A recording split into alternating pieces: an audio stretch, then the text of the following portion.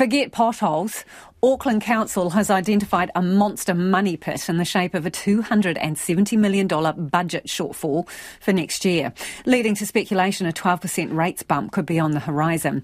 It blames rising inflation and interest rates. The blowout is $180 million higher than the $90 million previously forecast. The Mayor has signalled a forensic examination of spending and cost cutting is coming. His deputy, Desley Simpson, had this message for the city's ratepayers. I want to give Aucklanders confidence that it's certainly not my intention, nor I believe the Mayor's, to put the burden of what we now find is a kind of large shortfall directly on the ratepayer. Look, we've made significant savings last term. I think the total value for money and savings and efficiencies target last term was, well in excess of $500 million. But we have to show an even sharper attention to savings and efficiencies and opportunities within our business before looking at the ratepayers. And I think that's what ratepayers expect too. So it's not your intention, but can you give them any guarantees? Can you tell them, OK, you're not going to have a rate increase that's more than 3.5%? I can't say that because it's the Mayor's job to put together his budget, which he will be doing very shortly. But one of the great things about this Mayor is he's really good at reading a balance sheet, and he is really looking in a lot of detail at some of the expenditure and works that council does, and really putting it through a bit of a fine-tooth comb.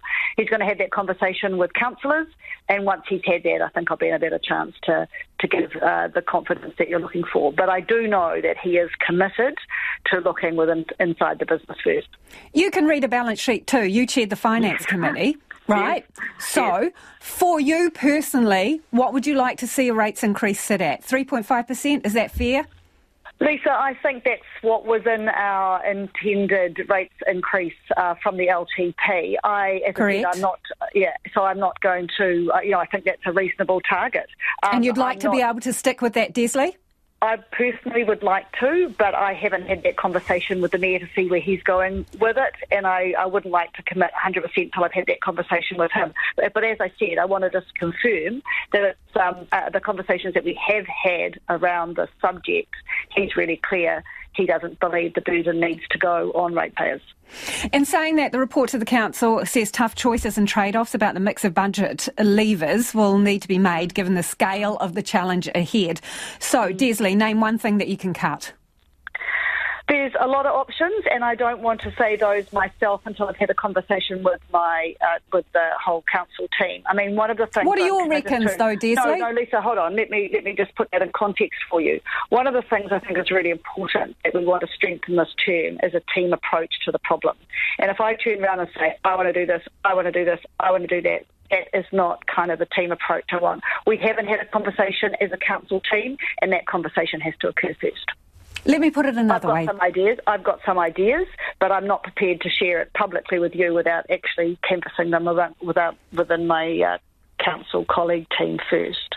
Let me put it another way. Is anything off the table? Is anything ring-fenced? For example, Auckland Airport shares, is that ring-fenced? Is the Portland ring-fenced? Is anything off the table?